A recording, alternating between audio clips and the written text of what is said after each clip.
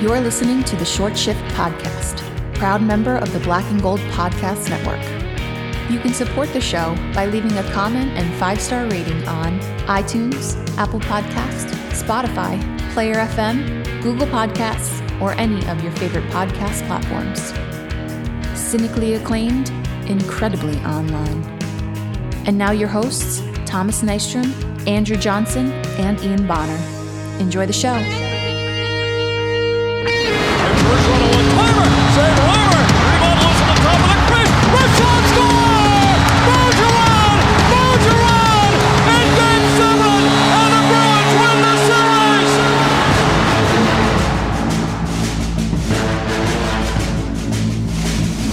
When we talk about ozone principles, there needs to be a net presence, and like a lot of things with the Boston Bruins, when it's your turn, right? It's not designated every time. Yes, Nick likes to go there. He's good at it. Bergie does a lot, but Pasta, if it's your turn to go to the net, go to the net. It's not one of 82 when it's Montreal. It isn't to me anyway, and it shouldn't be to anybody that knows anything about the Boston Bruins, right? So, and I even heard Nick Foligno talking about it in the room after. So he's new, but he's got a father that participated in a lot of NHL rivalries, and he's in one here. So, no, there's always more. I mean, yes, it's one of 82 tomorrow. We got our 2 points. We came back to win. We stuck with it, but it's still the Montreal Canadiens, and we want to beat them every time we step into this. And that's the attitude we need to have around here. All right, folks. Another episode of the Short Shift Podcast. Andrew, I believe, is wearing white cowboy boots and strolling down Broadway in Nashville with a sash on him that says bride to be or whatever the fuck he's down there for. It's actually all he's wearing. He's wearing nothing but white cowboy boots. He looks great, though. He looks real good. He does. Yeah, but Andrew won't be joining us this week. We gave him a week off. So we are using this opportunity to bring in a fellow B&G podcaster. We've got Mr. Kevin O'Keefe from the Beehive Podcast. Kevin, what's up, dude? Not much, man. I appreciate you guys bringing me on. I've loved everything you guys have been doing for a while, and it's great to finally get on here and chat some hockey with you guys. Absolutely. And Ian, I guess I'll ask how you're doing. I know you had a big week. Yeah, I did. I'm living in a house of boxes right now. We're slowly bringing things out and actually building a home for ourselves. But I'm not exhausted. I'm super ready to do this. Let's go. A lot of stuff happened this week, man. 2 hours before we started to talk about recording tonight, it looks like the Fenway Group are buying the fucking Penguins. I know that's not on our itinerary, but I got to get your immediate reactions, man. I saw a number of terrible, terrible tweets. I made the mistake of looking at Mark from Black and Gold Podcast. I looked at his Facebook, and there were some stupid ass comments in there. Mark, I don't know how the fuck you do it, man. Somebody saying like, "Are they going to move the Penguins here? How is that going to work?" Like, I don't know how Mark deals with the Bruins Facebook stuff, man. I just don't. But what's your reactions, man? I mean, it's one of those things where it's what they're putting in a stake or something like that. It's kind of just like they're just putting some money in and trying to make some money out of it. It doesn't really do anything for anyone. It's just for them. It has no type of anything towards us as fans. It is what it is. I really don't have much of a reaction. Yeah. I'm so glad that's your statement. That's exactly right. It doesn't mean a damn thing. Mario is supposed to stay on involved in that grouping, I guess, but nothing's going to change. We're not going to suddenly get to take all of the Penguins draft picks. People seem to think this is going to be like 1926 when one guy owned 3 teams or whatever it was. Like there's no changes here. It's funny. It's fun. It doesn't actually matter. Some of the comments are like, well, why aren't they trying to buy the Bruins? First of all, as much as I would love Jacobs to sell the fucking team to somebody, it's not really a great thing to own all the teams in one town. You know what I mean? Like that's not ideal, but I don't know. I don't know what the level of stake that they're buying, whether it's majority. I would assume that they're probably gunning for that. It's a good ownership group. They've done very well for us as Red Sox fans. They've done very well for Liverpool fans.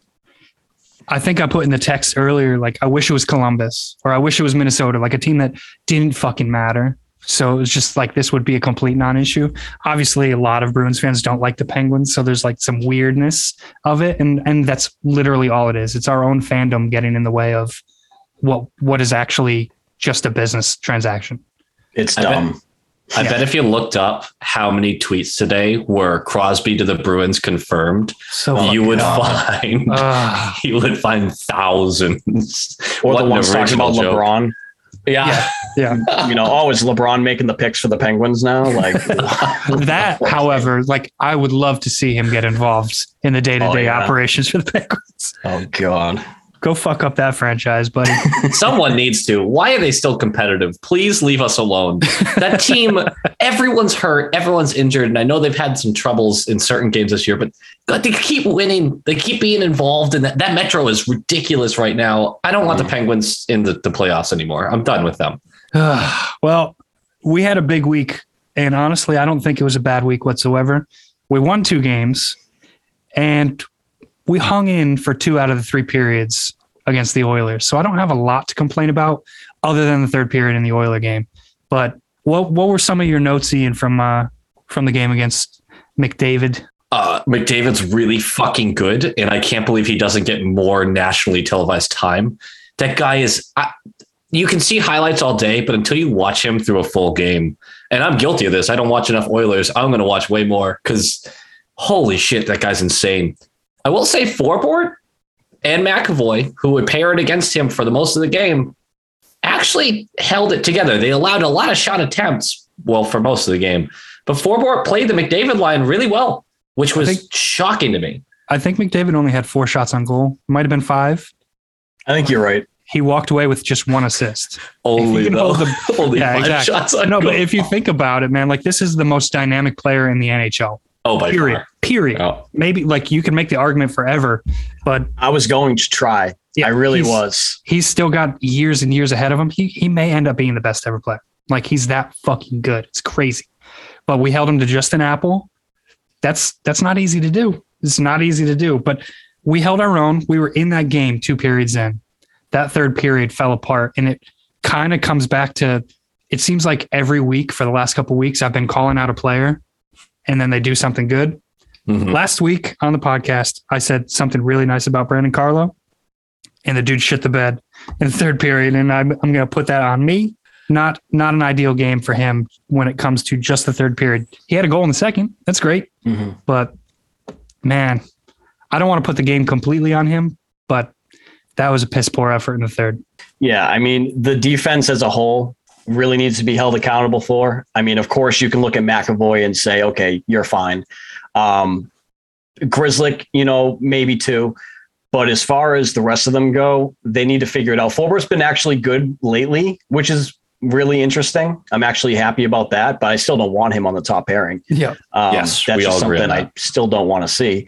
Maybe in certain situations, like a situational thing. Okay, sure. But yeah, Carlo needs to get his game back.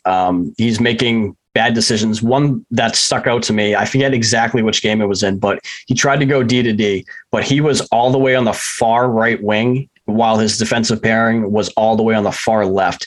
And it was completely red and just led to I'm pretty sure it led to a breakaway, but it was I believe that was the Devils game. I believe that was the Devils game. I think you're right. Yep. It was a brutal, especially after the game with the Oilers where it got off his stick. Like we get it. It sucks that Draisaitl was the one in the slot to collect it. But that's this thing where you shake your head and go, I fucked up. But hey, I'm the big defensive defenseman. I messed up. Let me get back to my game. And since that moment, some people said he recovered in the Habs game. I didn't really see it that way. He has not been the same. And going into the Devils game, that was within the first 6 minutes I remember that play actually. It was really early in the game and he gave up that breakaway. And I just went, buddy, that's the exact opposite of what you needed. Simple plays, get your head straight. And I don't know what's going on with him. If this team, I know we say it goes by McAvoy, it goes by Bergeron, that top line. A guy like Carlo plays dividends if he's playing well. We really need him to hone in on his process. I don't need big things from him. The goal's great, but I need good defense from Carlo, nothing else. Yeah, we saw that in the Islanders series. When he went down, the entire series changed. Yeah. Barzal went hot. Yeah. Just like that. Yep. But when he was in there playing his very good defensive structured game, it was, I wouldn't say a wash, but it gave us a lot better chance of winning every night. And it sucks too because did he get injured the series before, or was it right at the end of the regular season? I want to say it was the final. Before that. He was out for the Wilson hit, and then I think he was out for something minor for a little bit after that. And the one that knocked him out of the Islanders series looked kind of like nothing. And that's the crazy and scary thing about head injuries. It didn't look like anything, but he was clearly rattled, and that was the end. Sucked. That changed the postseason. Yeah. And it's funny because now he's throwing the body around a lot more this year, which is great to see. And I kind of get scared thinking to myself, is that going to trigger something? Right. And it doesn't seem like it's going to, which is great. Maybe it was just too soon after the whole Wilson thing that he got that hit. And then he was, it kind of just triggered it real quick. But I think there's been enough time in between there where he's had time to heal and do his thing. Like, look at Andre Kasha. That's the perfect, example of somebody who can go through a hell of a lot and come back and play healthy and, look pretty good. So love seeing that. He played on the top line for a game, which was really neat to see. Kasha did. Carlo did take a hit in that Oilers game. Full numbers by Hyman, got full plowed into the boards. No call on the play. That we can complain about that if we want. It's far past. He hasn't looked the same since that hit. And I don't want to speculate on someone's head injury. Obviously, he wouldn't be playing. We have a lot of spotters for this. Yep. It's early in the season. There's no way something shady is going on to keep him in the game. But maybe he's getting a little nervous. Maybe he's thinking about that injury. I was just about to say, I was like, it doesn't necessarily have to be an injury. It could also be between the ears from a mental standpoint. Yep. Luckily, our coaching staff is solid. I assume they will get that straightened out. I really do believe that. But Carlo is a big part of this team, and there's people who don't like him for the wrong reasons, and I just don't get it. Yep. Oh man. Yeah. Pretty much Facebook is filled with Carlo is soft. Carlo is this. Carlo doesn't hit. Carlo doesn't do that. Well, the guy is probably one of the most defensively sound players on your team outside of McAvoy on that defense. So yeah, he crushed Ovechkin last year in 5 games. Oh yeah. He crushed Ovechkin. That whole side was every time Ovechkin was on the ice, Carlo came out there. That side was a non-factor the whole series, and that was Carlo's doing. He blocked a ton of shots. God. Anyway, I'm going on a Carlo rant now. But he's one of my most appreciated guys because he's one of those ones where if I don't hear your name, I'm so happy. Like you just did your job, and I love that on the defensive end. Yep, and that's similar to Fulbord. They say if you're not being noticed much, it means you're having a pretty good game. So. And I haven't been noticing him much, so I'm happy about that. Yeah. Try not to look at him sometimes, to be honest. Wait, speaking of looks, this is super off topic, but Brad Marchand said Koolman was better looking than him. Koolman is the ugliest human being on this planet. What are we talking about right now? Marchand is building confidence. Yeah, I feel like that was almost an insult by compliment. Yeah. I believe it was Andrew that I told that he looked like Sloth. Yes. Koolman looks like Sloth from Ice Age. I think that's his name. I forget what his name is from Ice Age, whatever his name is. Sid the Sloth. Sid the Sloth. There you go. I was thinking of that guy from the Goonies for a second. Oh, yeah. Which also would work. I think it's a little more insulting. Yeah. It takes it to another level. But I like Koolman's game. Yes. I love what he's been doing. I really do. He's all over the puck. His forecheck is great. He's creating chances. He's hitting the net with his shot, which is great because he hasn't always been the greatest at that. Yeah. So as of right now, I'd like to see him continue to get some opportunities.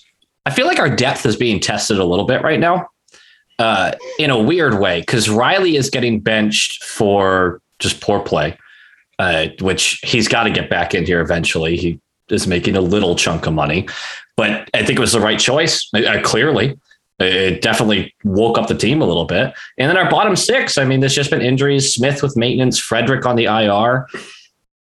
I like what I've seen from our other guys jumping in. I think there's some really good internal competition going on with this team early in a season, and that's a good time to have it. Everyone's engaged, and this team, I guess you could say, is underperforming, but 8-5 to start. I think most of us are comfortable with that with all the new pieces, right? Yeah, and with games in hand, I think, that's definitely something good to look at. I mean, right now, if you were to win your games in hand, I believe that puts you in, I want to say, third or second in the division. Yeah, it does. Yeah. So that's not too bad. One of the things that really bothered me about this Oilers game, and after the weekend, I feel better about it, but it felt like a winnable game wasted, which is fine, right? It happens, but a statement game against a really good team, because the only really good win we have so far is against the Panthers in a shootout, in my book, I guess. But this was an opportunity to be like, hey, we're still the Bruins. Like we're not off the cliff yet. We're still the Bruins. And then we just let it go away in the third for dumb mistakes that we made, not even being outplayed, just throwing the puck away in the slot and allowing goals. It was a really, really wasted opportunity to really make a statement to the league, I feel like. Absolutely. And defensive breakdowns in that third period definitely did not help. It was just awful. It's one of those games that you just want to kind of bash your head against the wall. And for you, I guess, rearrange every jersey in your room for the entire night. Yes, that did happen. I took literally all of them off the wall and stared at the wall for like 20 minutes. Just like, Christ. Hold on, let me think of this. My girlfriend comes by. She's like, what are you doing? I'm figuring it out. I have a problem. That's fine. Okay. It's okay. We all have problems when it comes to what we do for the Bruins. I mean, everyone's got their something, right? Yeah. We did win the games I wanted to, though, out of this slate of 3. Now, the Oilers, I wanted that win, but the Devils kicked our ass last year for some weird reason. And the Habs are the Habs. And we crushed both those teams. Mm-hmm. Yeah. Thomas, you were the one who predicted a loss to the Devils. Yep. What are your thoughts on that one? That was solely based on, like you just said, we could not go to Newark last year and fucking play a solid 60-minute game. We're still not really playing 60-minute games, but that's a whole nother topic. But the Bruins match up really well against them. They took advantage of what they needed to. Marshy's the best, dude. Like when he's on the ice, you just assume that we're going to score. Like you just assume it, or at least you're going to see a good fucking opportunity for it. Pasta had the 2 assists in the game. I don't know. Do you guys think he's starting to turn the corner? It doesn't feel like he is. He feels, I'm so uneasy about watching his game. And that included even when he has 2 assists. It's a tough one because I see him doing the right things away from the scoring as well. Like he's hitting. Mm-hmm. That's weird. Like Pasta is usually the guy who can't even stay on his skates. And now he's just this guy who's out muscling people. And that's good to see. I mean, it's not all the time, of course. His game definitely needs some work. I'm not really sure what it is exactly to pinpoint. It's weird. I don't know. So if I could step in with this, Pasta in his entire career to me has been a player that you look at and go, Jesus, you are wasting so many opportunities. And then it's 20 games in and you look at the stats and you're like, oh, you have 22 points in 22 games. Like he's always been that guy where you just go, last year, all year, I was like, man, Pasta just isn't right. He missed a few games. So 46 and 46, something like that. Yep. Like he's a point per game player. Even when he looks weird, he's like the Jackie Chan drunken fist fighter. Like you look awkward and weird and you're jumping around and doing all this weird stuff, but the results are still there, even if it doesn't look like it. I think Pasta's getting back to where he needs to be, I guess is a long way to say that. I want to say, I think the reason why we think that, you're not alone. I think the same thing. I see he's a point per game player, but yet what's wrong with him? That's what's going on in my mind. And it comes back to that season where he won the Rocky Richard and he had 95 points, was it? Or something like that. He probably would have hit 100 points if the season didn't get cut. He definitely would have had more than 50 goals. And you look at that season, you go, okay, that's who that player is. But is he? Maybe that was just like a Taylor Hall year. Is he just a point per game, maybe a little bit more type of player moving forward? We don't know. The skill set is above a point per game player. For sure. In my opinion. I think like what you're seeing right now. But the problem is when pasta goes cold, that sounds so fucking stupid. I don't even mean to be have a pun. But when the pasta goes cold, it's just he goes cold for a while, and he can't get himself back out of that funk. I know he had one of the most ridiculous, traumatic, just awful off seasons on a personal level. Yeah. Mm-hmm. Maybe that has something to do with him, just his head's not on right. But we've also seen him kind of go through these funks last year. Last year, he went through a really brutal one and then kind of seemed to have kicked it or broken through a little bit right around the playoffs getting started. But he's so creative with the puck. He's such a fucking dynamic shooter. Those little one-timers, those little feeds that he always seems to get on the opposite side of the goalie, like stay away from the action and somehow he's left alone. You haven't seen that really this year. Mm-hmm. And yes. Ian, you said on the pod last week, I don't care if he misses the net 100 times in the next 3 weeks, just fucking rip one. Yes. And he keeps passing. Yeah. The other night in the Habs game, it's just too many fucking passes. And he does the pass on the 2-on-none to Marshy. It was awful, dude. Jesus. Just honestly, Marshy was in a perfect spot. If you just keep that puck low, put it off the pads, but try to go 5 on him. It bounces off the pads. Marshy has a fat rebound. Yeah. 2 shots on goal in half a second. On a bad goalie, by the way. On a bad goalie. Yep. Right. Who we managed to make look kind of decent for most of the game. For 46 minutes. Yeah. And then he still finished that game with a higher save percentage than his career average. Yeah. Wow. He's finished it with a 9.00. His career is an 8.91. That's a stat. He made the most saves of his career that game with 36. I'm glad that they're doing those type of fucking things against the Bruins. It's great. Good for you, Montembeau, or whatever the fuck your name is. I'll tell you one thing with Pastrnak, though. If he continues this play moving towards his next contract, it's going to save us some money. And then hopefully he turns it back on and it's just like, oh, just kidding. Yeah. Here I am.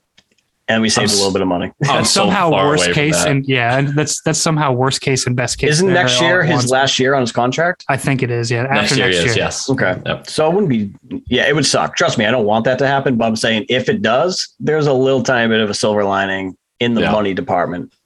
You're Mr. Contract guy. You're always eyeing that money. You're looking at that cap space. You're jealous of Arizona with all those picks and cap space. I think everybody should be jealous of that. Oh my God. Yeah. Also of the 1-15 record or whatever the fuck that is. But are they going to be able to use it correctly? That's the whole thing. Isn't that sad? Isn't it hard to watch where you just go, guys, I love that you collected all this. It looks like your management's doing the right thing. You had one good year outside of that. You've been rebuilding for like 10. Mm-hmm. Like, do you have any faith in this at all? It's weird. And it's not like the players they're getting are bad players. I just don't know what it is. Sometimes an organization is just a bad organization. You don't have the right people in place and you're just not doing the right thing. And the owner's not, putting the right people in the right place. It's just bad. Buffalo. Buffalo looks like they might, this coach has the team at least. That's true. Which is a huge step up from whatever they've had since Miller. So, not to bring up Miller and Lucic. Anyway, I got to stop shitting on Buffalo fans, man. It's mean. I mean, Buffalo's going to continue to come up just because of Andrew's terrible bet. It's bad. If there is one person who's jealous of the Arizona record right now, it's probably Andrew because I think he wishes he could apply. Yeah, I think I don't know if did he text us or tweet at us about, can I change my bets? No, dude. You have to fucking sit in this. Yeah. You've made your bet. 6 wins now? It. Yeah. 6 wins? And they're playing again tonight? I'm going to say it right now, 7, I believe. Yeah. Yeah, they're up 2-0 on Pittsburgh. Oh, yeah. Wow.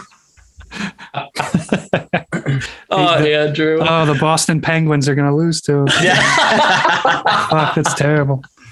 Oh, no. One of the things that was really interesting to see, and definitely something that Andrew would be talking about if he was here. Steen looked pretty good, man. Steen looks like he belongs. Yeah. He's not this dynamic player or whatever, but earlier in the season, we were talking about him. The dude just steps in and he fills the role. He does exactly what you ask of him. He was in on a lot of plays, not being crazy creative or anything like that, but like giving us opportunities for his position in that lineup, for him to just produce at all. I'm happy about. I think he ended up with an assist in one of the games. Which one was it? I don't have it in front of me. Yeah, I want to say it was it Coyle's goal or DeBrusque goal? I know it was for the Habs game that he was in there. Mm-hmm. So it was either McAvoy or Charlie Coyle. Yeah, so it would have to been. I think it was Charlie Coyle. Yeah, but yeah, like he's one of the players that you see in Providence. I don't know how much you guys are able to catch on AHL TV and catch the games or whatever, but he's one of the guys that constantly stands out to me for his hustle, his motor, his willingness to go into deep plays. He can hang, dude, and I want to see more of him. The problem is obviously we're having some injury issues, and that's why we're seeing him. But what do you guys think of his game? Because honestly, I don't see any reason other than injuries that he's going to be up. But I want to see more of him. He's a hard worker. He busts his ass. That's what he does. And like you said, he's like a chameleon. He can just take over whichever role you want him to play and do it effectively. I haven't been able to really watch much of him in Providence. I don't have the AHL TV or anything like that. But from what I hear, and then from what I saw with him up with the big club, yeah, he looks like he should stick. Will he? I don't know, because, people, Smith's got to come back. But here's my question. Well, actually, I want to hear what Ian has to say about him first, and then I'll pose it afterwards. Well, I also have a question. Oh, okay. But I have a question specifically for Thomas, because he watches more Providence than I do. So Steen loved the game. But I think we all have loved what we've seen and think he remains in the bottom six. He's done more than Freddie has. And I know Freddie's on IR right now, but I would not take Steen out right now. Answered my question. Okay, there's that. Yep. He played 11:31 against the Habs. Fourth line minutes, I get that. He is a bucket emptier, and it feels like late in the third, last 12 minutes of the game, it feels like he is no longer able to keep up with his normal pace. Something I've noticed is it tends to slow down for him. Is that a stamina issue, or am I seeing something different? Because in Providence, he plays top 6 minutes and crushes it the whole game. Like I haven't seen him in Providence, so I'm asking Thomas. I just haven't seen enough. His role in Providence is a little bit different. Very similar player, obviously, because you're not going to take that out of his game. He's a grinder. But the thing is, when he's on the fourth line for the Boston Bruins, playing against bigger bodies, bigger minutes, more adrenaline going, he's grinding out those possessions, and I think he might be wearing himself out. So I would probably lean more towards stamina. Okay. But you got to also remember, at the end of these games matter a lot more than Providence games for both sides of the ice. So close games, especially a rivalry game against the Habs, it's not like people are taking shifts off. They ain't just fucking skating circles, So if he's out there for a 40-second shift, 50-second shift, or gets caught out there a little bit longer, he's going to empty the tank. He's going to do it. That's the nature of his fucking game. Maybe he's not built for those type of minutes against this level of play. That would be my best guess. I don't think it's an issue where he's not conditioned enough to do it. I think the game is just he's in a different role. Sure. 12 minutes of Steen, build that up. That's like a second line player for 12 minutes. I'll take him. Mm-hmm. Like, so far, he's been really impressive. And so Kevin, your question was, Freddie comes back. What do you do? We have enough centers. I think I liked Freddie's game defensively so far. Mm-hmm. Steen offers a forecheck better than almost everyone on the Bruins. Marshy's forecheck is the best in the game by far. But Steen is a level below that. I can't believe how many pucks he gets in on. Yeah. He does his job effectively. I mean, as a fourth liner, what do you want him to do? You want him to create energy, and you want him to keep that puck hemmed into the offensive zone. That's what you want. That's right. And that's what he does. What more can you ask? Yeah. And I'm really kind of sick of people going, well, the bottom six, where's the points? And yeah, I get it. I get that. And we do need a little bit of scoring down there. But if we're going to talk specifically about fourth line guys, all I want is best case scenario, let's put you up against a first line team, like first line of the team. And just as long as you don't get scored on and you can keep the pressure going the other way, get pucks deep, hit them hard. I don't care if the fourth line never scores a fucking goal. If they can eliminate first or second lines consistently and let the production line do their job, yeah, Steen is exactly that guy. You hit the nail on the head. And that's what the Islanders had in their fourth line last season. Yep. And that's what they did to you. Yeah. And that's exactly what you need to be doing to these other teams. And if you can find some type of concoction throughout Providence and the Bruins lineup and just make this absolutely killer line that is going to do exactly what you said, shut down either the first or second line or whichever line it may be, you're winning at that point. The 2018 Cup run, that was Achari, that was Corrali, that was Wags. Yeah. That fourth line was brilliant. Achari even put a couple goals in, but damn, that fourth line, every time they went on the ice, you were like, I'm confident. And then you don't have that kind of confidence anymore. Right. Yeah. And then your third line was throughout the playoffs, your second best line. Yeah. And that's something that you definitely want to see as well. I mean, obviously you want your second line to be producing better than your third line, but when you have the production line, that's okay.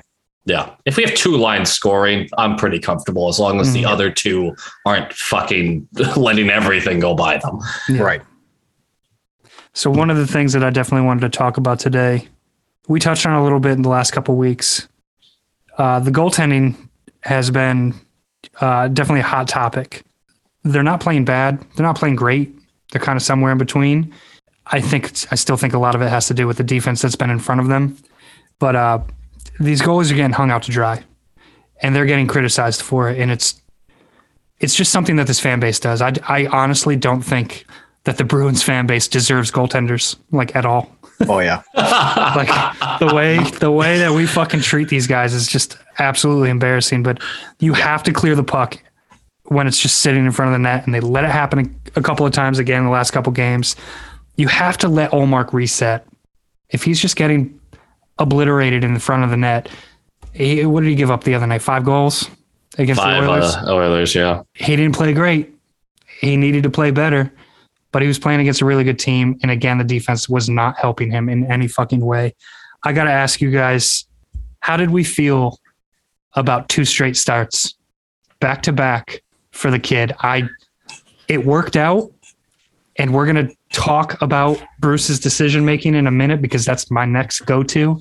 But I really, really did not like back-to-back. He could have had 60 saves against the Habs, and I still would have looked at Bruce and been like, oh, you want to get fucked up, man. You want to get fucked up. You're killing your kid in here. Okay, here's my problem. Here's my actual problem, because I know there's information coming out and Sway likes to go back to back. He's on record saying that. He did it in college. I don't give a fuck. This is the professional National Hockey League. You are inviting. We have 2 goalies. We don't have 3 goalies. We have 2 goalies. You are inviting an injury. The flexibility, the speed, the movement you need. And I know Sway's not the most athletic guy. I know, but he still has to have certain explosiveness in the position. You're looking for an injury by going back to back that quick. I will never like a goalie in the modern game going back to back like that. It will never happen. And I'll be like, great decision. I don't care if it's a fucking playoff series.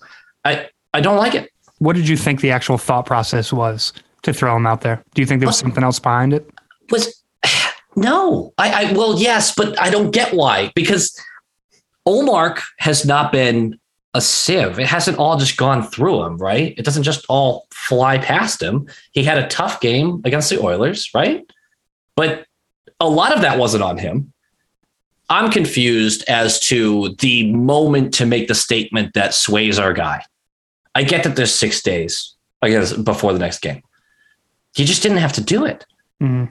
Maybe he's been so good at home. You felt like you needed the win against a rival team, get the team going. But it's something that's the risk outweighs the reward on that one. Don't like it.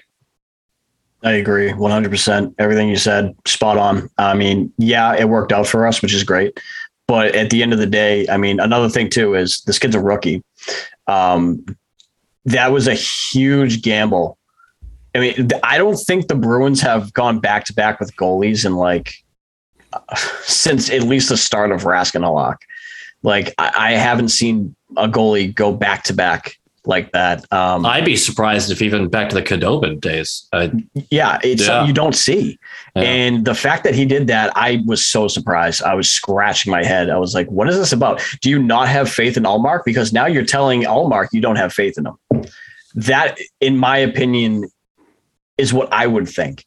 If I were Ullmark, I would say, okay, do you not think I can do this? Because I'm fresh. I'm ready to go. He just played yesterday. And I think Ullmark's been playing fine. Has he had some rough moments? Yes, but he's working the kinks out. And like Thomas said, a lot of that has to do with a lot of defensive breakdowns that do happen. One that I can definitely say is that that Toronto game where I thought he was playing fantastic and that defense really let him down. With you on that. And that's gonna do something to the mind of a goaltender. And goaltenders' minds are already screwed up. Let's just go ahead and throw that out there. I mean, goaltenders, if you're gonna get a puck, a little rubber disc shot at you constantly, there's got to be something going on up there. But I don't know. I like Ullmark. I'm not understanding what Bruins fans' issue is with Ullmark. He has, like I said, a lot of kinks to work out. He is coming from an organization that seems to suck the absolute life out of anyone who touches it. So let's give him a break. Let's allow him to get into the groove. We've seen really good things from him. I just can't call it a bust or a bad signing or anything like that until give it till halfway through the season. If the guy falls off a cliff, okay, I'll start to kind of look at it differently, but give him some time. Yeah, unfortunately, that sentiment is getting sped up for a lot of people in this fan base because of Tuukka showing up at Warrior for a little spin on the ice and all that stuff, and it starts getting people's motors going and all that. But I guess my final thought about Swayman with the back-to-backs, the only thing I can think of is Cassidy was trying to just send a message saying, like, this is our guy, and he's our new number one, so that's what we're rolling with. It just felt like doing it back-to-back, especially in a rivalry game right there, it just felt like the wrong time. But Cassidy's done a lot of stuff this year. He likes to tinker with this lineup. It seems like right now it's above what he normally does. Like, he's defensive pairings, offensive lineups just getting shaken up and stuff. It's unsettling for a fan to watch. I can't imagine what it's like for these guys who don't know where they're going to be each night. Like McAvoy doesn't know who the fuck's going to line up next to him each night. Mm-hmm. So McAvoy hasn't really settled into his role this year. He's playing well, but I don't think he's like Norris candidate well right now. Like, I want to just see the top four be the top four. I've said it multiple times in this podcast. I've said it multiple times on Twitter. Like, let the top four be the top four. Let people get settled. Cassidy is not letting them do that right now. And it's starting to get frustrating for me. I believe in this coach. I think he's an excellent coach. I don't want him going anywhere. But why is he tinkering so much? Yeah, I mean, I don't know. It's the same ideology when it comes behind why is he constantly putting forward with McAvoy when that's just something he really shouldn't be doing. But at the end of the day, he's where he is and we're where we are. Yep. So who are we to say? But we definitely are allowed our opinions, and it would be great if he would just leave it alone. Grzelcyk, McAvoy, allow that to happen. I've been vocal about this. I know how a lot of people feel about that pairing and they love it, this and that. I like it. I'm not going to lie, but I don't want that to 100% stay that. I eventually want someone different from McAvoy. I feel like Grzelcyk, I like the pair analytically. I like it, but my eye test sometimes, I don't know. Grzelcyk gets muscled off the puck a lot. And I know it's not all about size and this and that, but when it comes down to the playoffs, I would like McAvoy to have a Seidenberg or someone like that who can really take care of his own end and allow McAvoy to literally do his thing. I think that's just where I'm at. I mean, maybe I'm wrong. I don't know, but that's just one of the thoughts I have in my mind. So you're thinking top 4D at some point has to be acquired because we don't have that in the system. Yeah. Yeah, I see that. I love the McAvoy-Grizz pairing. They are utilized offensively. There are moments where Cassidy runs them out. Like he has been tinkering mid-game with that. I think he's had that conversation where I'm going to switch you guys up. Carlos struggling, Riley struggling has led to more tinkering in the back end. I haven't hated every move, and I actually want to give him some credit that the DeBrusk stuff, for once, DeBrusk has been given a handful of games with at least the same center on his dominant side. Howla and him, they were just split up recently, but they got 12 games together pretty much. There were some highs and lows, but DeBrusk has been engaged. I know we want to have a DeBrusk conversation, so I'll leave it at that and let you guys kind of take over. But I am glad that Cassidy has at least done with the forwards. All right, there's some guys that need some stability, and I think he recognized that with DeBrusk. Yeah, I mean, this is probably a good opportunity to go ahead and talk about DeBrusk. Up and down season, but I think the effort is there. He hasn't been the point producer that a lot of people are clamoring for, but I don't have a lot of complaints about him. He's had some fucked up plays in the last couple games that cost us quickly, but he's getting moved around a lot. I know Kevin has thoughts on what we should do with him, so I want to get his insight here. But does anybody actually think that DeBrusk is being a negative player for this franchise right now? No. I think the general consensus is he's playing above expectation at this point. Not necessarily expectation for his career or whatever, but coming into this season, what we thought we were going to get out of him, looking at what he did last year. Dude struggled last year. He's come out fired up this year. He seems motivated, but he's again somebody who's really quick to get into Bruce's doghouse. But I feel like for the most part this year, he's kept out of it, whether he's going to be a point per game player or not. I don't see that happening, but I don't think he's a bad player for us right now. No, I agree with you. I think he's playing good. I just think the only thing that is going to continuously plague this player is the disappearing act type of issue that he dealt with. Last season is a wash for me. I don't even look at last season as something that I determine towards anything towards his career. But his previous seasons, he was a bit of a disappearing act. He would go on these stretches of being that dynamite top six player that that obviously Sweeney thought he would be. And then he would all of a sudden out of nowhere just be disappearing, doing flybys, this and that. I haven't seen much of that this year, to be honest. There are spots in games where he does seem a little bit disengaged and he is making mistakes. But for a majority of these games, he is engaged. He is, he's heavy on the forecheck, which is great to see. He actually has had some really good back checking moments where he's broken up some plays, which is great to see. He's hungry for the puck. And that's something awesome. And that's something you really want to see out of this player. And like you said, he doesn't need to be a point per game player. No one's, well, actually, yeah, probably 100,000 people on Twitter and Facebook are asking for that, but we are not. We know what he is. He seems to be like a middle six guy, mainly a third liner who can play top 6 minutes if you need him to, because he has done it and he's done it pretty good. 27 goals. I mean, no schlum off the street is going to do that in the NHL in a top 6 role. Even playing whoever you're playing with, that's good. I'd like to see. So moving forward, I'd just like to see him continue to engage and use that effort. That third line's been a little bit snake bitten. So just seeing them all come together and start gelling, I think you'll start to see a lot more production out of them. And not just him, also Haula.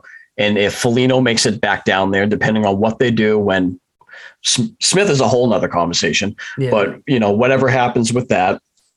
But at the end of the day, I still think they should trade him regardless of what happens.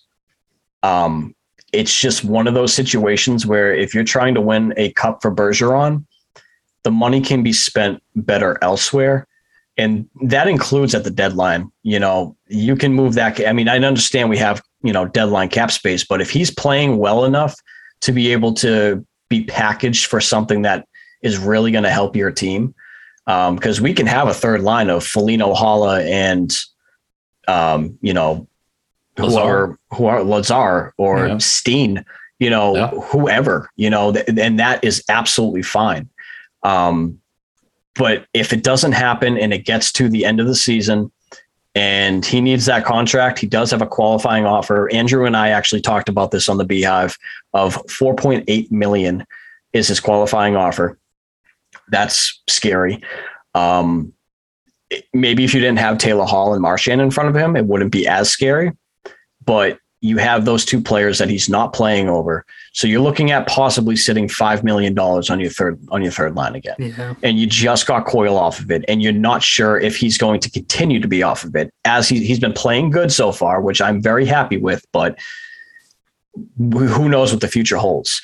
So do you really want another $5 million? And that's not to say DeBrusk would, say, oh, I have to make $5 million.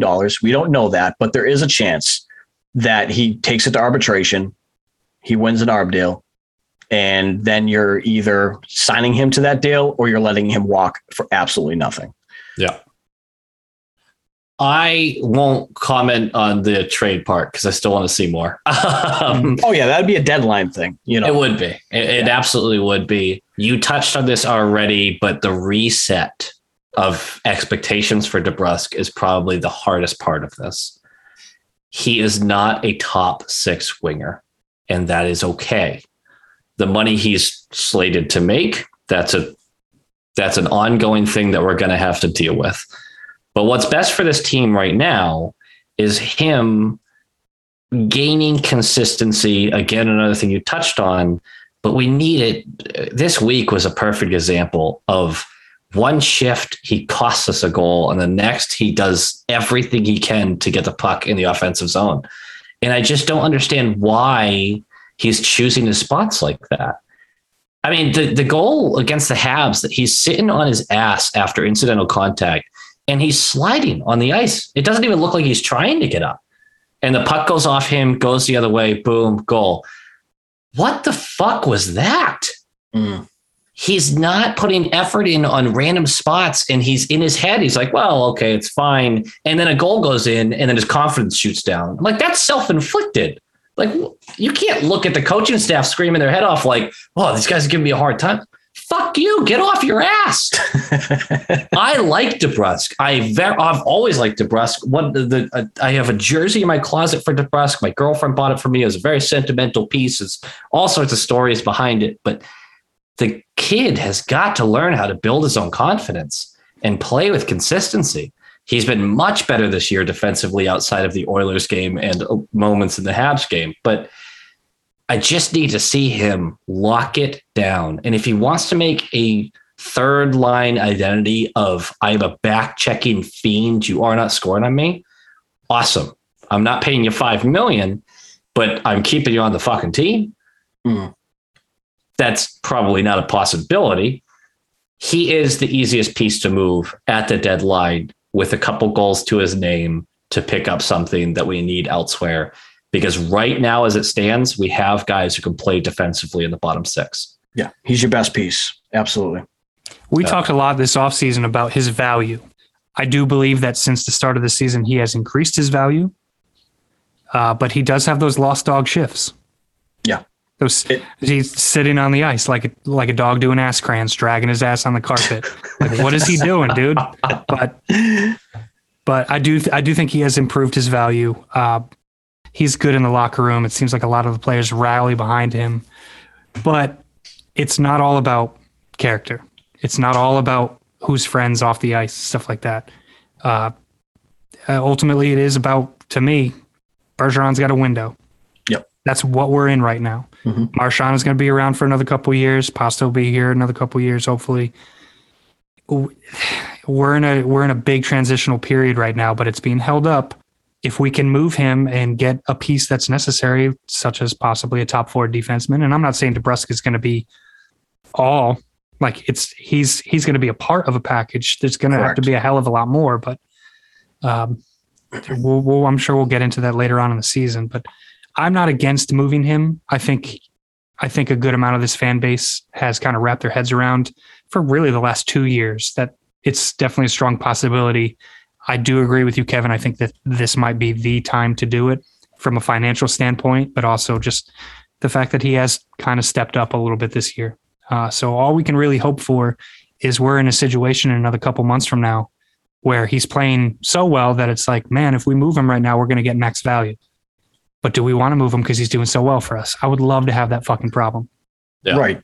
That'd be a good problem to have. Yeah. Yeah. And look down the line of the amount of players we've lost for nothing. I understand. I'm okay with losing them for nothing, though, because we were going for it. You know, It's not like we were missing the playoffs and, you know, we just held on to them because of bad management. It was, we're using them as our rental. Yep. Right. And I'm okay with that.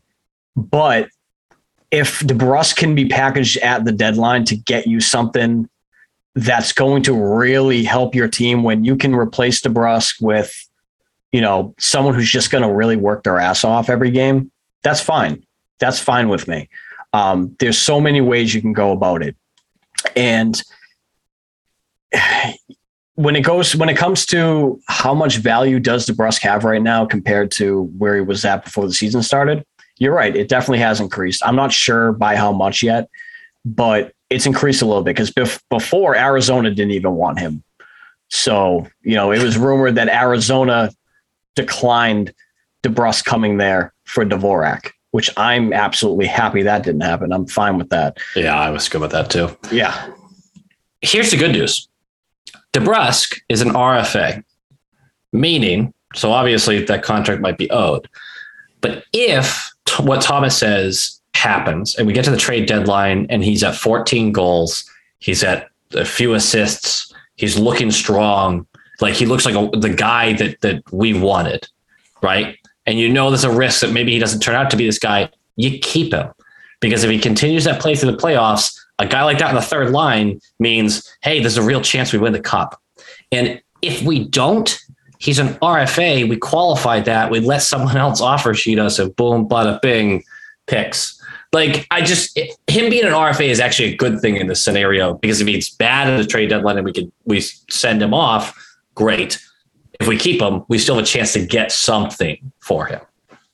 Yeah, that's true. I forgot about the whole RFA thing and you get picks and all that stuff. If someone offers sheets, there's also a chance no one offers sheets and we're like, oh, wait, hold on. Right. But there's also the scenario where you go to where he brings you to arbitration, wins ARB, you don't like the contract, you let him walk and he becomes a UFA and you get nothing. Yes, that's still a possibility. That is still a possibility. I don't see it happening, but you never know.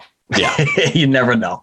And we need assets. We need, you know, whatever we can get at this point.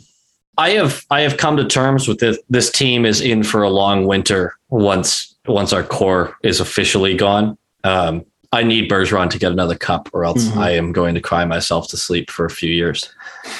Like a grown man should. What else do we got on the docket here? That's enough to breast. Well, I got a question real quick. Sure.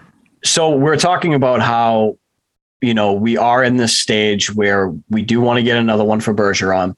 We're kind of in this situation though, where it's 1 foot is in the door and 1 foot is outside the door. Meaning, are you going for the cup or are you trying to kind of stay the path and retool, rebuild? You got to just get onto one side of the door. You can't be, you know, on both sides.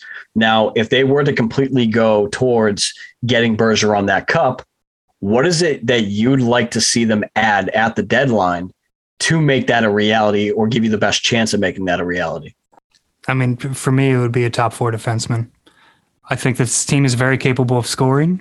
The problem is I don't like scoring from behind. We can play really well on the power play. This team the last couple of years, especially Bergeron, we're monsters on the power play when we want to be. But we have to be able to shut it down on the other side because there's nothing worse than giving up a fucking goal 30 seconds after you take the lead. Oh yeah. Twice in a fucking game.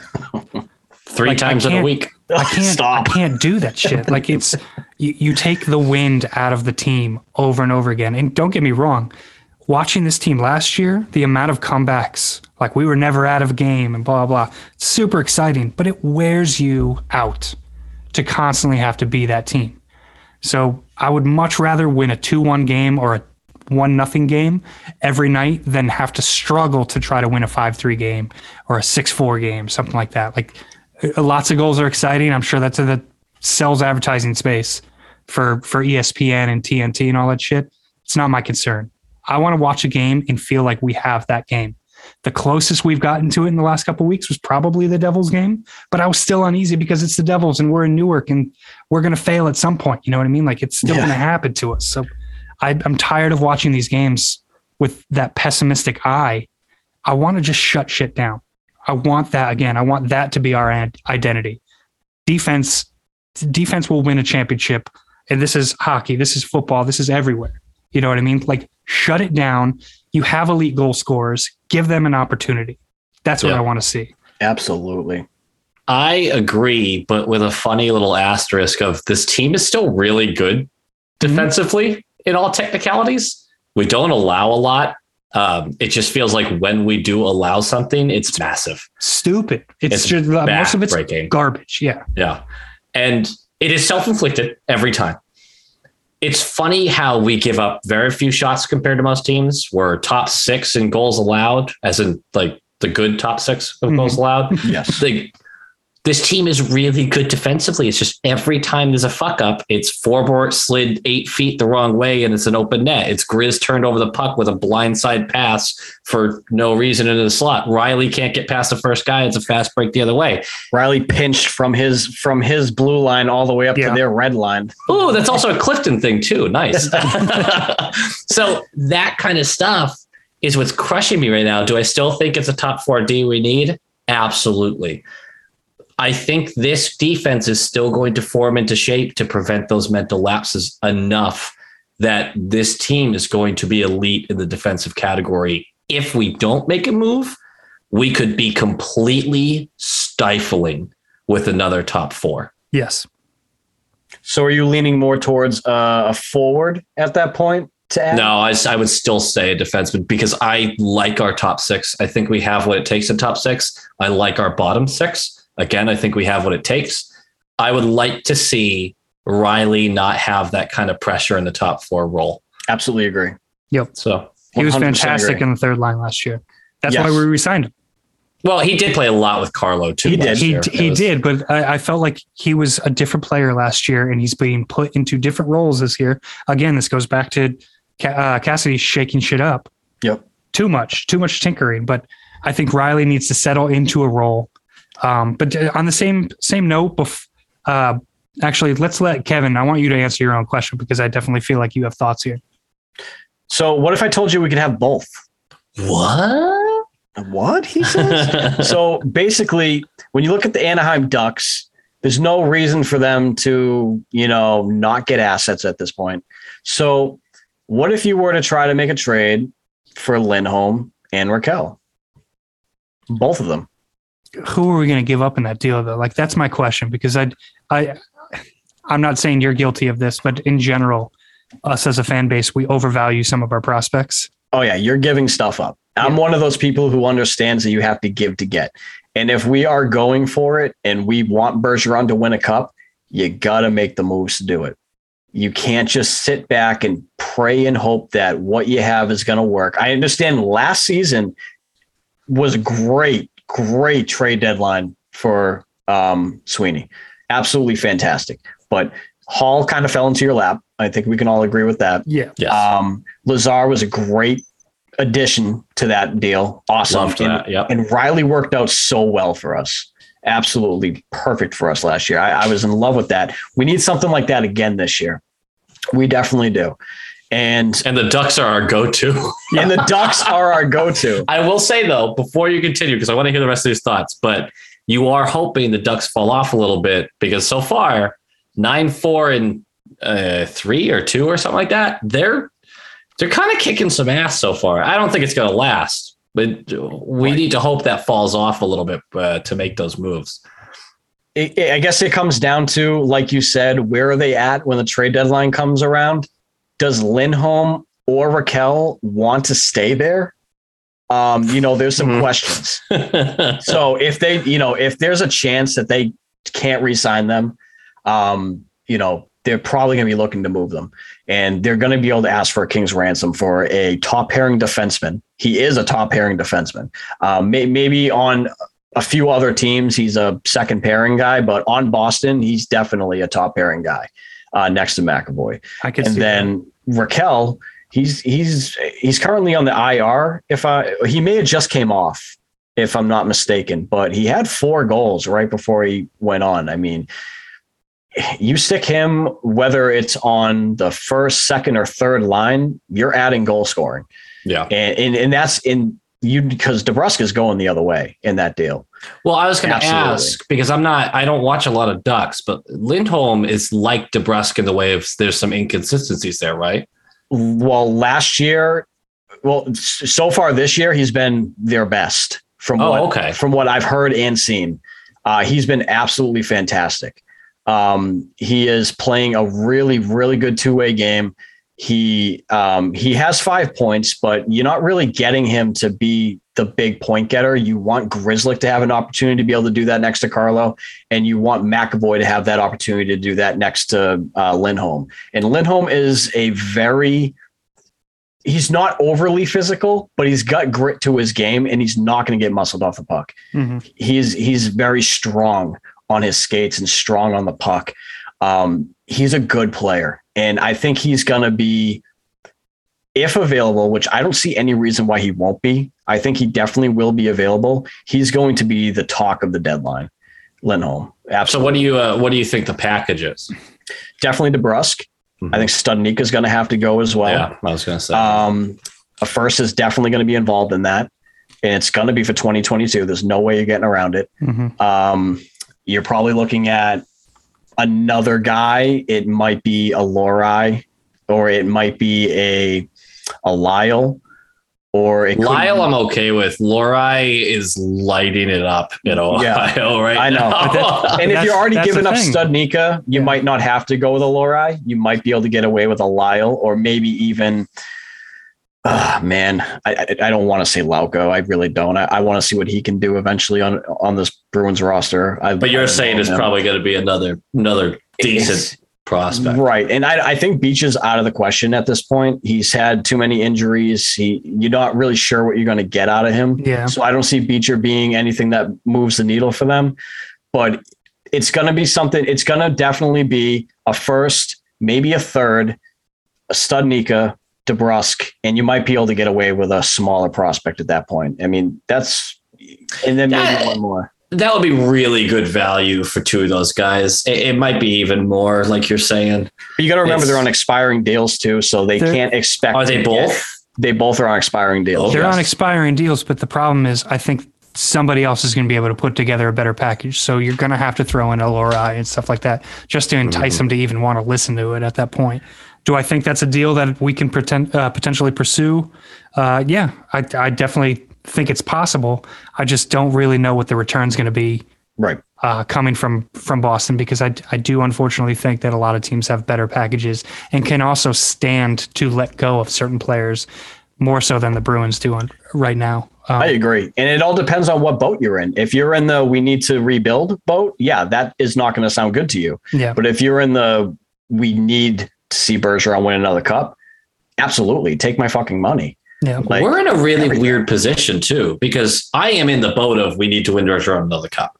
Yes. I can sleep well knowing we didn't, if we did everything we could to try, right? Even if we didn't get that cup, but we did everything we could. Yeah. But then when Bergeron moves on and Marshy still has a couple more years, we still have Pasternak and McAvoy and Carlo. Like we still have pieces, Swayman, pieces that are our next core. Taylor Hall's still technically there. Yeah, Taylor Hall. Like, and then we have this weird timeline where we either start selling these guys off for major assets and doing a full rebuild, or we become what the Minnesota Wild were for 10 years and just sit at 15th in the league and get eliminated in the first round whenever we do make it. It's a weird, we're really facing down. I don't want to look right now. We're still a competitor, but we're facing down the barrel of, we have some weird decisions to make, and it's going to hurt. It is going to hurt. Yep. We might be staring a couple of years of mediocrity, like down the pipe right now. I'd rather have a couple years of horrid. Yes. And then back to contending rather than 15 years of mediocrity. Yeah. That's the scary thing about retooling as opposed to blowing it up, retooling, it never seems to really work.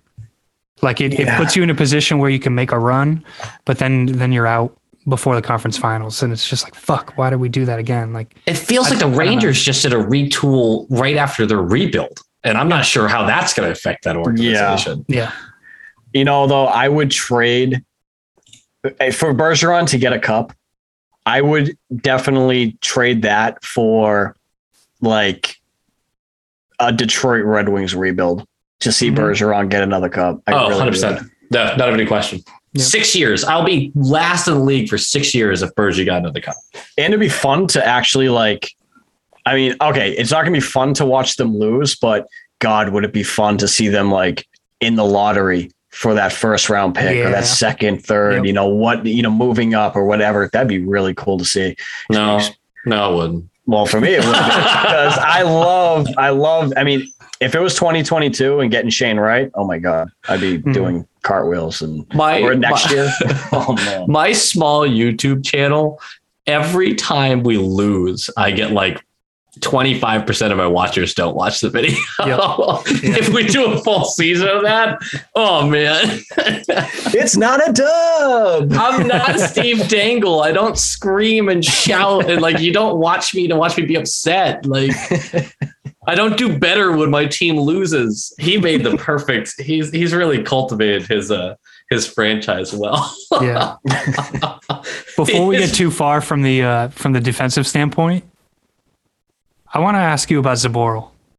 Zaboral's kind of been a little bit impressive, and he's somebody that is super ass to the fire for the last 2 years with this fan base, but he's kind of grinding right now, and I'm enjoying what I'm seeing out of him. How are you guys' thoughts about Zaboral being a player leading into this deadline as somebody that not necessarily move, but maybe somebody that we need to rely on for the third line? He is showing why his ceiling is higher than most Bruins prospects as far as being a top four guy. I love everything that I've seen from him, especially in that New Jersey game. I remember putting out a tweet right before the game started saying, please just become a top four defenseman for us today. Today, please. He didn't do that, but he took huge strides. He was very responsible in his own end. He pinched and did the things he needed to do in the offensive zone at the correct times without putting anything in jeopardy as far as the puck going the other way. He was just good. I have nothing else to say other than I was ecstatic to see him play so well. I agree. And the Devils game was his, it was not flawless, but it was flawless for Zaboral. And then the Habs, he had two plays I can think of that I was like, okay, all right, still 24 years old. I get it. He belongs in the lineup right now until he plays himself out of it. I think Andrew actually said that during that Habs game. I'm really good with him making strides. I think defensemen, because they take longer if they're not elite, get so much shit being a first rounder. And poor Vakanainen, who is 2 years younger than Zaboral and has been very unimpressive, unfortunately, is getting crushed by this fan base, and he's not even being seen by them. I see Vakanainen's name all the time, and I'm like, leave him alone. He's 22 in the AHL where he belongs right now. Maybe he gets here. And Zaboral was going through the same thing for years. Hopefully this is him turning the corner. We have seen defensemen come into the league mid-20s and be top four guys. Yep. So far, so good. I need way more time with him to really believe he's a top four guy. I think you guys agree with that. Absolutely. But I don't know what you do with Mike Riley right now. Do you knock Clifton out and try to shuffle a little bit? But Carlo and McAvoy have to stay on the right. Riley's a left guy. I don't know what you do. This is a really tough situation defensively. My lineup would be Grzelcyk, McAvoy, Riley, Carlo. Let Riley get through whatever he needs to get through. Him and Carlo were fantastic last year. Just let him get through it. It'll be fine. And then it would be Zboril-Forbort, because Forbort can play the right side. And I think Forbort belongs on the third pairing. I think we all agree with that. And Zboril did fantastic with Miller last season. I'm not saying Forbort is Miller, but different. Yeah. They're a bit different, but I think that's the closest he's going to get with it not being Clifton.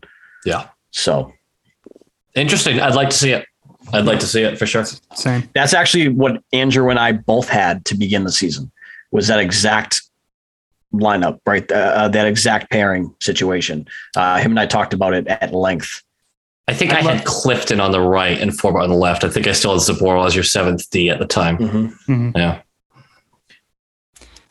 I'd be into letting that just take shape, let it play out for a few weeks, and just stop fucking tinkering with it, because I do think Riley does complement Carlo's game quite well with that speed and creativity, where Carlo's just kind of that tree with an 8-foot fucking hockey stick in his hand. Yeah. He can just reach out and just poke people. Like Riley and Carlo have been bad this year. They have been, but they haven't been bad where, holy shit, the goals are coming, like the puck's hitting the net. It's not been that pairing that lets those go by. Yeah. They just haven't offered anything going forward. Yeah. I agree. Let them work it out. All in on that. Yep. So we got a couple of games coming up. Obviously, we're right in the middle of a 6-day fucking lull because the people who make the Bruins schedule are trash. It's a computer and it hates us. Yes. Andrew did toss out his predictions, and he went all the way up through Wednesday against the Sabres, but I'm not going to let him off the hook because we're going to record before that Sabres game, because I really just want to grill him on the Sabres again, because it's just fucking fun for me. So let's call this weekend, because of course, after 6 days off, why not play back-to-back games?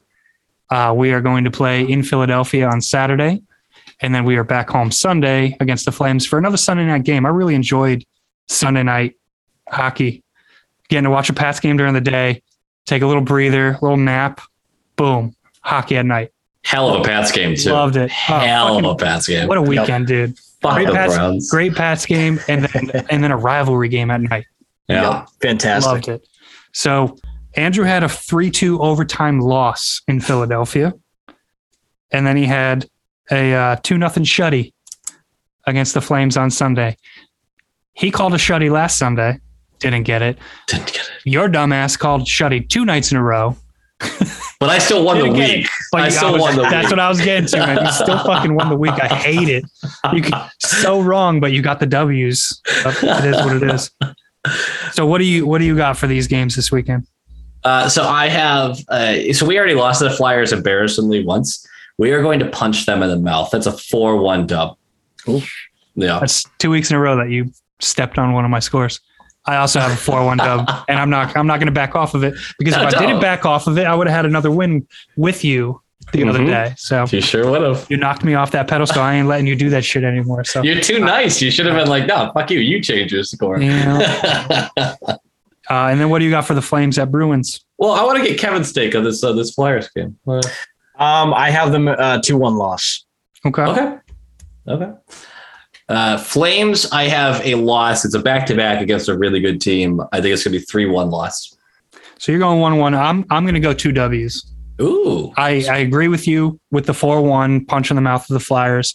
I think the Flyers are a decent team. They are kind of where we thought they were going to be this year. But I do think that they're beatable.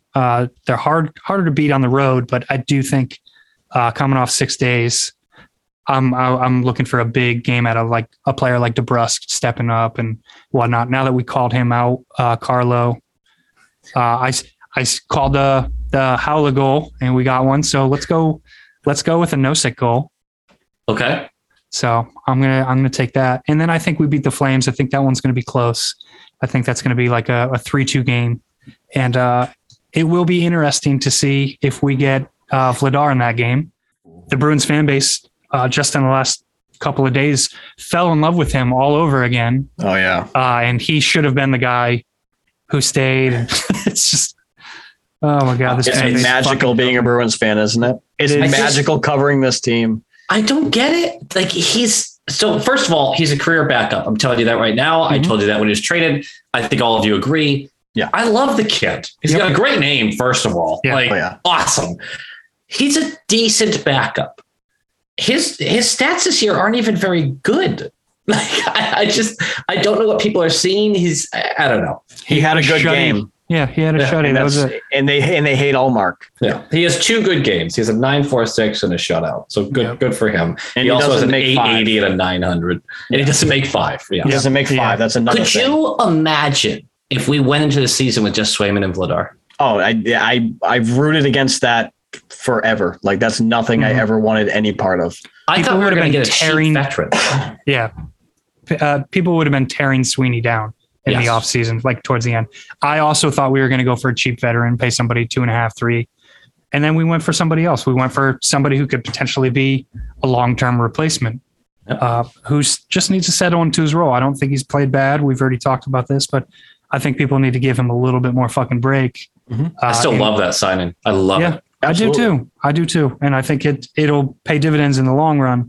Right now, I think the defense is not helping that signing look very great right now, but it is what it is, man. This is the Bruins fandom right here, where it's just, I don't think anybody hates the Bruins fan base as much as actual Bruins fans. Oh, absolutely. So I agree.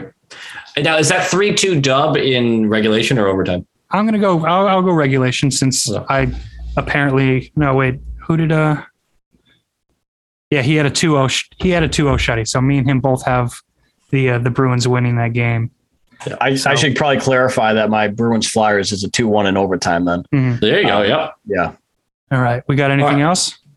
Wait, Kevin, you need your Flames. Flames, right. Oh, my fault. Flames, I have a 5-2 win for the Bruins. Wow. Yep. I have them bouncing back after a tough Flyers game and just absolutely bringing it to the Flames. Absolutely. I'm going to get so drunk if that happens on Sunday. Oh, you do a shot per goal too? Nice. Yeah. Nice. What I choose, like once a week, I'll do a game. If I know I'm not recording that night, I'll do like a shot per goal just for funsies. And those are the games that go like 5-2 or something. And I'm like, oh wait, no, I made a mistake. Last year, me and my buddy did it for, I want to say it was a Sharks game, and it finished like 7-4. It was a regretful decision. It's fine. It was fine.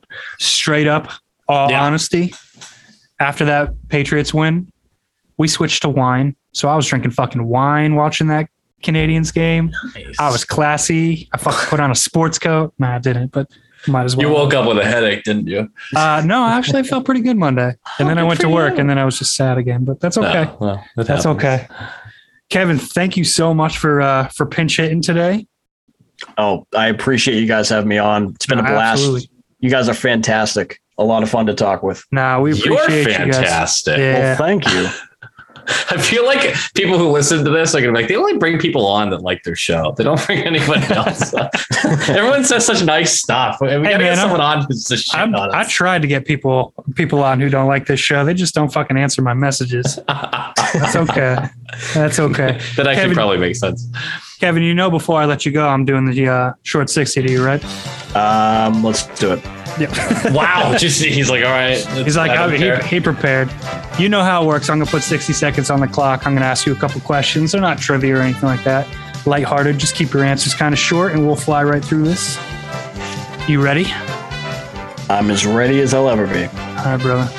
Let me actually pull up a fucking clock here, though. I didn't have it in front of me. He's Googling it in front of us. Yeah, right in front of us. Well, normally I get to do it on the side.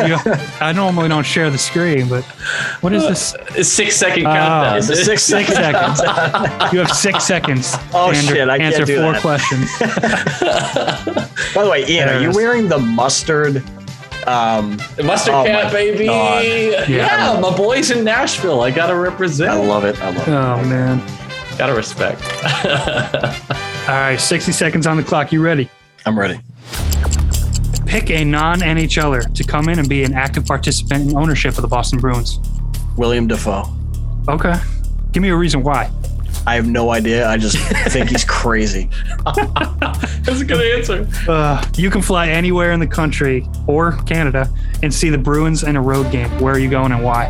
Montreal, because it's obvious. Absolutely. Cam Neely has not acted in his or since his Oscar-worthy role as Seabass in Dumb and Dumber, what 90s action movie would you love to interject him in? Die Hard, because what the hell? Yeah, dude, it'd be so fucking good. He'd just be throwing water bottles at Germans. That's all he would be doing. Bruins fold. They're done. Pick another team and fan base you're willing to join. Seattle Kraken, because they're brand new, and why not? I'll let that happen. If you said Vegas, I would have probably just smashed the disconnect. No, right then and there. Imagine if he said Carolina. You would have had a literal heart attack on the I should have. Part of me thought he was going to say Carolina just to fucking spite me. I'm just waiting for somebody to say it. Do you know how often I bring up Carolina in these pods just to piss off Tom? Just to trigger me, dude. That's so I hate fun. it. You know what? lives down here? Yeah. I will say this. I saw, I don't know if it was Bleacher Report or who did it the other day, but they posted 4 logos of old teams: the Seals, the Whalers, had the Nordiques on there, and the Thrashers. And it was pick one of these teams to bring back. Everybody would just assume I would say the Whalers. No. Who is it? You can't put, you can't have a team in Hartford anymore. You just can't. Like, it doesn't work. It doesn't work for the Massachusetts market. It doesn't work for the New York market. Both of those markets will absolutely squash it because television contracts rule fucking everything, whereas they didn't 20, 30 years ago. The Nordiques need to be a team again. Quebec needs a team. Yeah. The California Golden Seals, baby. Let's go. Because we need another West Coast team with stupid fan base interactions and lasers on the ice. That's what we fucking need in the NHL. Ian's getting one of his 3,000 jerseys out for us. I can't find it. Freeman. Kevin, dude, thank you so much for joining us, man. Anybody who doesn't listen to it, you have to check out the Beehive podcast. That is one of the best podcasts on the network. They've done great things. Honestly, since your addition to that podcast, it's completely gone over all expectations. I've really enjoyed it. You and Brett do a great job with it. So I look forward to listening to that every week. And obviously, I appreciate you listening to this. And ultimately, we are teammates. Even though we're like sort of in competition for ratings, I think we all draw from the same group. But I think that's important, man. Exactly. It's got to all be love. It could be worse. You could be Boosie from Dump and Change, who's probably my biggest rival. I love the kid to pieces, but man, me and him, I actually invited him onto this podcast and he wasn't able to do it. But we've been looking for an opportunity to fucking talk shit to each other in a podcast or live broadcast setting. So no, I appreciate that. We are still a very new podcast. We're working it out, trying to get new things involved, better editing, all that stuff. And we actually just brought on a third co-host. It is a buddy of mine from high school. We had him come on, gelled perfectly. Nice. He was on the last podcast episode. His name is Justin Chandler, so he'll be joining us as our third guy. So looking forward to that. Officially the third guy. That's awesome. Yeah. Nice. That's the first time this broke right here, actually. We haven't even put that out on Twitter. So shit. I want you to tread lightly though, because this podcast brought on a third guy and we're still not sure if it's working out. So. It's honestly really, really bad. It's he never shuts up. He's in the way all the time. He's constantly sending emails. It's bad. Later, boys. Later. Peace.